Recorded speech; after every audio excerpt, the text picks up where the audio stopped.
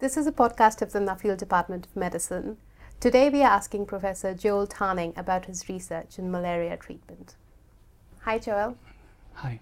Why is it important to get the dosage of anti-malarial drugs right?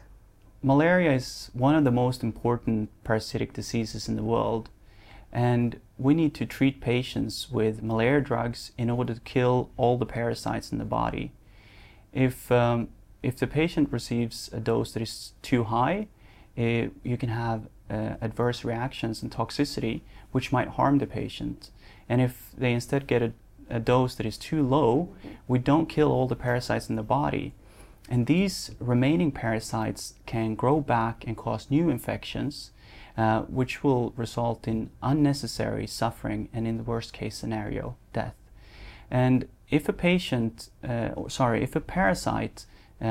survives the treatment, it also has a chance to sample the drug, and it could then develop drug resistance. So it's absolutely crucial that we give all patients the correct doses in order to cure the disease by killing all the parasites in the body, and therefore also minimize the risk of resistance development. So how do you get the dosage of the anti-malarial drug right? Well, to determine the correct dose, we need to do and conduct clinical studies in sick patients. So we enroll malaria patients and treat them with a malaria drug. We then take blood samples from these patients over the treatment course, and we measure the amount of drug in these samples. And we do that in order to try to understand how these drugs behave in the body. So, for example, I want to know how fast the drug is absorbed into the bloodstream. I want to know how the drug is distributed in the body and how fast the drug is eliminated from the body. And some of these processes can be different between young children and adult patients.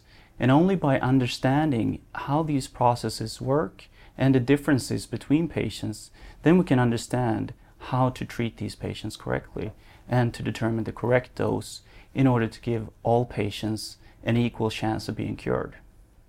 How has this line of research changed malaria treatments? My work has shown that young children need a higher malaria dose of two commonly used malaria drugs. And this was recently picked up by the World Health Organization, and in the new recently published anti-malarial treatment guidelines, we recommend a higher dosage for these two drugs. I've shown that we have similar trends in young children and pregnant women for other drugs, but we need more studies in order to determine the correct doses for these drugs and also these patients. We also studied how to treat drug-resistant malaria, and these infections are very difficult to treat, and one option would be to use several malaria drugs in order to treat these difficult infections. What are the most important lines of research that have emerged in the last 5 to 10 years? I believe that the identification and the characterization of artemisinin-resistant malaria is the most important recent development. Artemisinin is the first-line therapy that we use for malaria today, and a worldwide resistance to this drug will be catastrophic, since we have no alternative drugs to treat this disease if this drug fails. And we recently mapped the resistance development, and it is now appearing in Myanmar, closing and moving towards India. And of course, if this movement continues through Africa, where 85% of all the malaria infections occur, that'll be a very, very severe situation. So I think that this is the single greatest threat that we have today towards treating and controlling malaria. Why is your work important? So why should people pay for this work and for this research to be done? Well, malaria, half of the world's population is at risk of getting malaria, and last year it was about 200 million cases. So that's more malaria cases than if everyone in the UK will get malaria 3 times during the next year.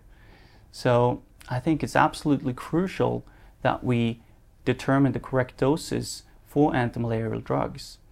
And malaria also kills about 2,000 people every day.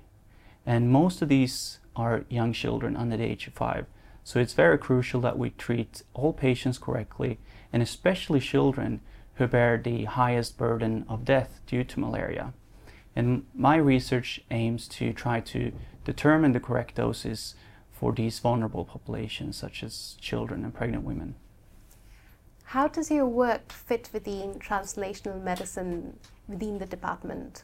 I work closely with other scientists within the department and outside the department to collect the necessary blood samples in these clinical studies. My lab then measures the amount of drug in these samples to identify how much drug these patients have in their system. And I use this information together with mathematical and statistical modeling techniques to understand how these drugs behave in the body and in different patients. So for example, to understand how does age affect the drug, or how does pregnancy affect the drug, and what is the effect on the treatment response due to that. So I think that this is truly a translational approach, because we can combine data from many different disciplines in order to maximize the information that we can achieve from a clinical study.